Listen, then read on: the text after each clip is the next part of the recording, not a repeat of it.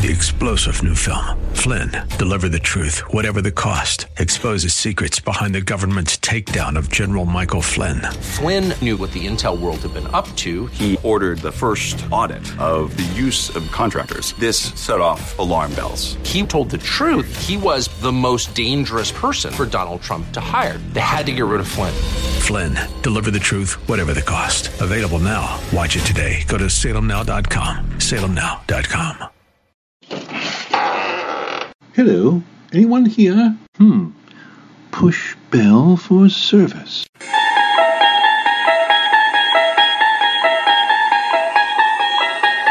My goodness, that's a strange service bell. Who's there? Oh, there you are. There who is? Sorry, but I need to get my watch repaired. Who cares? Excuse me, but isn't this a watch repair shop? How should I know? But don't you work here? Work where? Listen, can you fix my watch or not? What's it to you? Well, it's important for me to be on time, and my watch is no longer accurate. I need for you to find out what's wrong with it. What time is it? That's the problem. I don't know. So how am I supposed to know? Because you're the watch repairman. You're paid to know. I'm supposed to get paid? I would presume so. You do work here, don't you? Work where? Oh, for Pete's sake. Look, here's my watch. Can you fix it? What watch? This one, right here on my wrist. What wrist? Right here. Are you blind? What kind of an inconsiderate jerk are you? I prefer visually challenged. Oh, sorry. How rude of me. But how can you fix something that you cannot see? I'm supposed to fix things? Look, listen. If I leave my watch here, will there be someone else who will come in later who will be able to fix my watch? How should I know? Oh, never mind. Never mind what? Welcome to Believing the Bible. This is Scott Lane with Terry Reed, Dr. Carl Williams, Dr. Al Johnson, and our producer, Ed Salzadell, all directors at the San Antonio Bible-Based Science Association. We are here to reassure you can believe the Bible from the very first verse. Carl, thank you for that skit. I think you got a little frustrated. That dude wasn't going to do what you wanted him to do. He wasn't going to fix anything. Well, he didn't know he was supposed to. And which was, this is after the book The Blind Watchmaker by Richard Dawkins, who actually, that book was written as a parody for the William Paley's book, The Watchmaker Analogy, which was written in 1802, a book called Natural Theology, where Paley's idea was that if life was so complex, there had to have been a designer. There had to have been a creator. There's no other way that something as complex as the living organisms that he studied could have come about in any other way. But Richard Dawkins took that watchmaker analogy and said, there's a blind watchmaker called evolution. And he used, as one of his examples, the eye, the seeing eye. And I thought that was pretty cheeky of him, to use a British term, in that the eye is probably the most complex neurologic tissue in the body, save for the brain. And how he could say that would come about by random chance and mutational processes is totally absurd. Yet he thought that there were preliminary eyes, and there was sensory organs, like the sensory line on a fish, that can sense a certain amount of light, and then there are other eyes that are considered simple receptors that can sense maybe just black and white only, not color, and so forth, and they gradually evolved into the human eye. However, that ignores the fact that the octopus has an eye that's equally complex as ours, and there are other species, animal kinds, that have eyes similar to ours as well, mammalian eyeballs. So to say that this happened by random chance and mutational processes 3 different times is even more incredible than thinking it could possibly happen the first time. So if I were out walking along a riverbed and happened to see a flat, triangular shaped piece of flint, my first thought is, somebody did something to that rock. It was probably an arrowhead. Yet that's incredibly simple, an incredibly simple tool. Yet it speaks for design in that someone must have shaped this rock into this nice little triangular shape. How idiotic is it to say that something as complex as the human eye could have come about, even if it was 1 trillion times 1 trillion billion years? How could it have possibly come about on its own? And you had simple logic with the piece of flint that was formed into an arrowhead. Mm-hmm. When you look at the eye, there are pieces of that if it's not all put together at once, it's not going to function. The idea of gradual change, of gradual mutations that just accidentally get there doesn't work. If you've got an eye without an optic nerve, what is that? Absolutely nothing. If you've got an eye without a retina, what is that? Camera without film. If there's no vitreous fluid in the middle of the thing, you have to have all these components at once. You can't build it a piece at a time, an accidental piece at a time. Darwin, in his own book, said it gave him a headache just thinking about the development of the eye. But then he went on for a chapter to try and explain how that headache could be resolved. But I don't think he did a nice job. But even then, he wouldn't have known what we know about the eye today in 1850s. No. There's so much Darwin wouldn't have known about what we know today. You had some thoughts on this, Terry. I was watching with my wife this National Geographic series, One Strange Rock, hosted by Will Smith.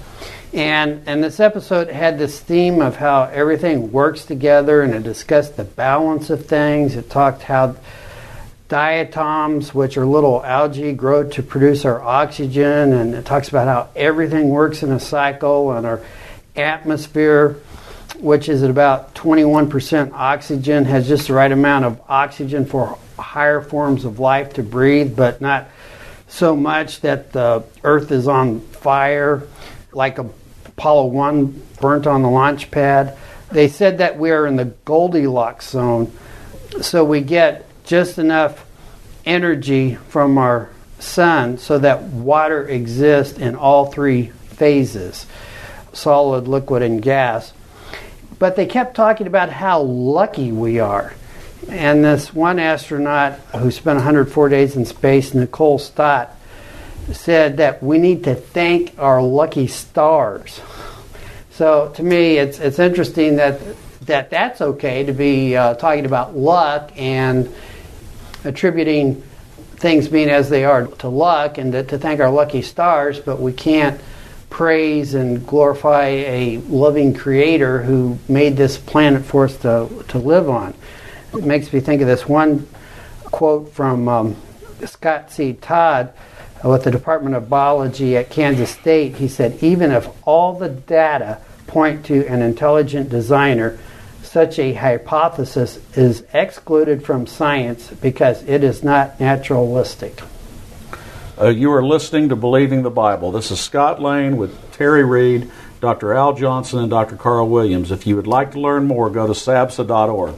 That is sabbsa.org.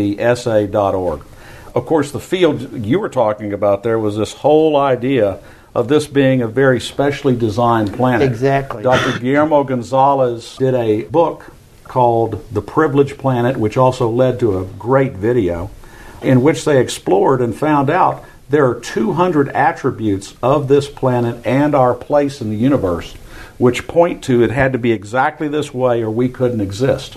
And the odds against that are more than a quadrillion to one. You're now not talking about luck.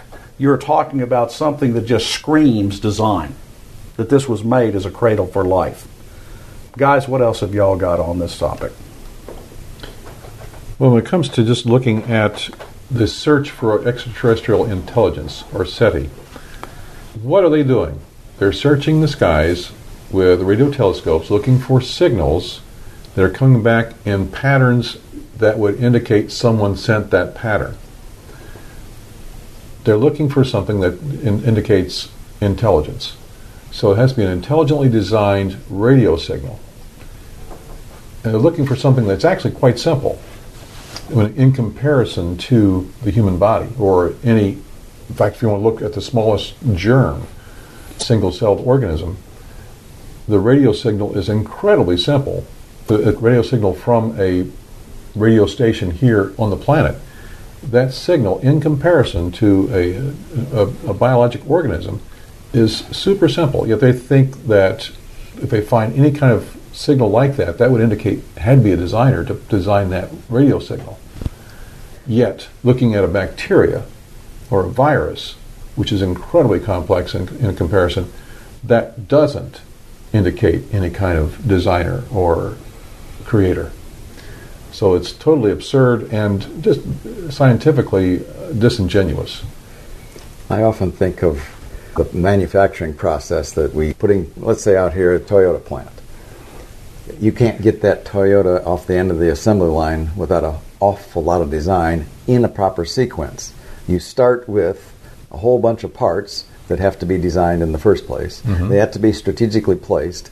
Much of this is done now today with robots and all that, but the point is that's simple because it's only a few thousand parts compared to several trillions of whatever it is that have to be worked together and respond instantaneously to a changing environment. For instance, if I when I used to go out and run, within a few moments, my red blood cells are being created at 20 million per second to carry more oxygen because I have a demand because I'm running. It's responding to a change in the environment. It has to be designed in advance. It can't evolve because I would die of oxygen deprivation before. It's interesting you should point to that in the response of your body. The latest example of people trying to make life in the test tube was in 2015 in Japan, in which they supposedly made a reproducing cell with artificial DNA and artificial components.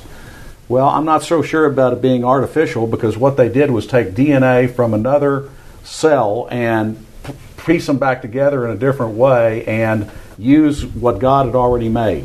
They produced a membrane by putting together two of God's own made lipids with two artificial lipids. But when you analyze that cell, what they did to get it going was they put this new DNA material into a standard cell, a living cell, and got it to mutate.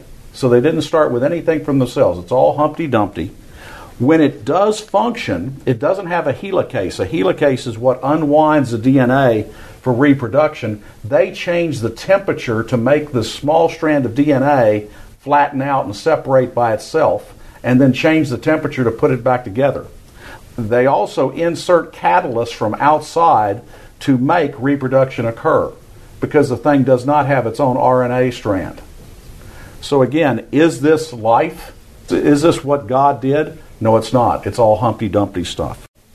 Information for creation events in our area are on our website's calendar page. For more information or to schedule a presentation, go to sabsa.org or call 210-599-7240. When you go to our website, you can click on a link to our newsletters.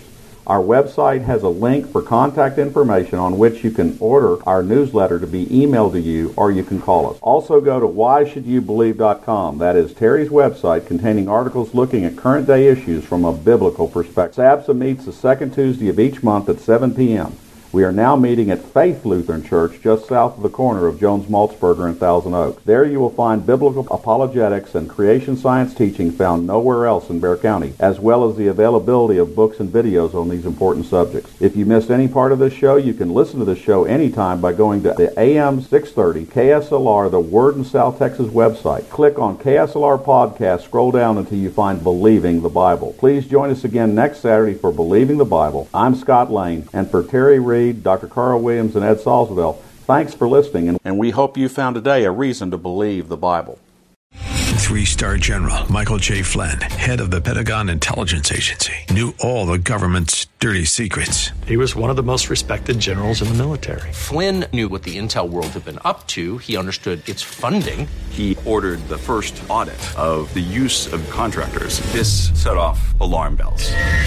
The explosive new documentary, Flynn, Deliver the Truth, Whatever the Cost, uncovers the facts behind this scandal. Flynn told the truth. He was the most dangerous person for Donald Trump to hire. I find out the worst enemy that I'm going to face in my life is right here in America. They took my assessment and they wanted me to change it. And I was like, I'm not changing it. They had to get rid of Flynn.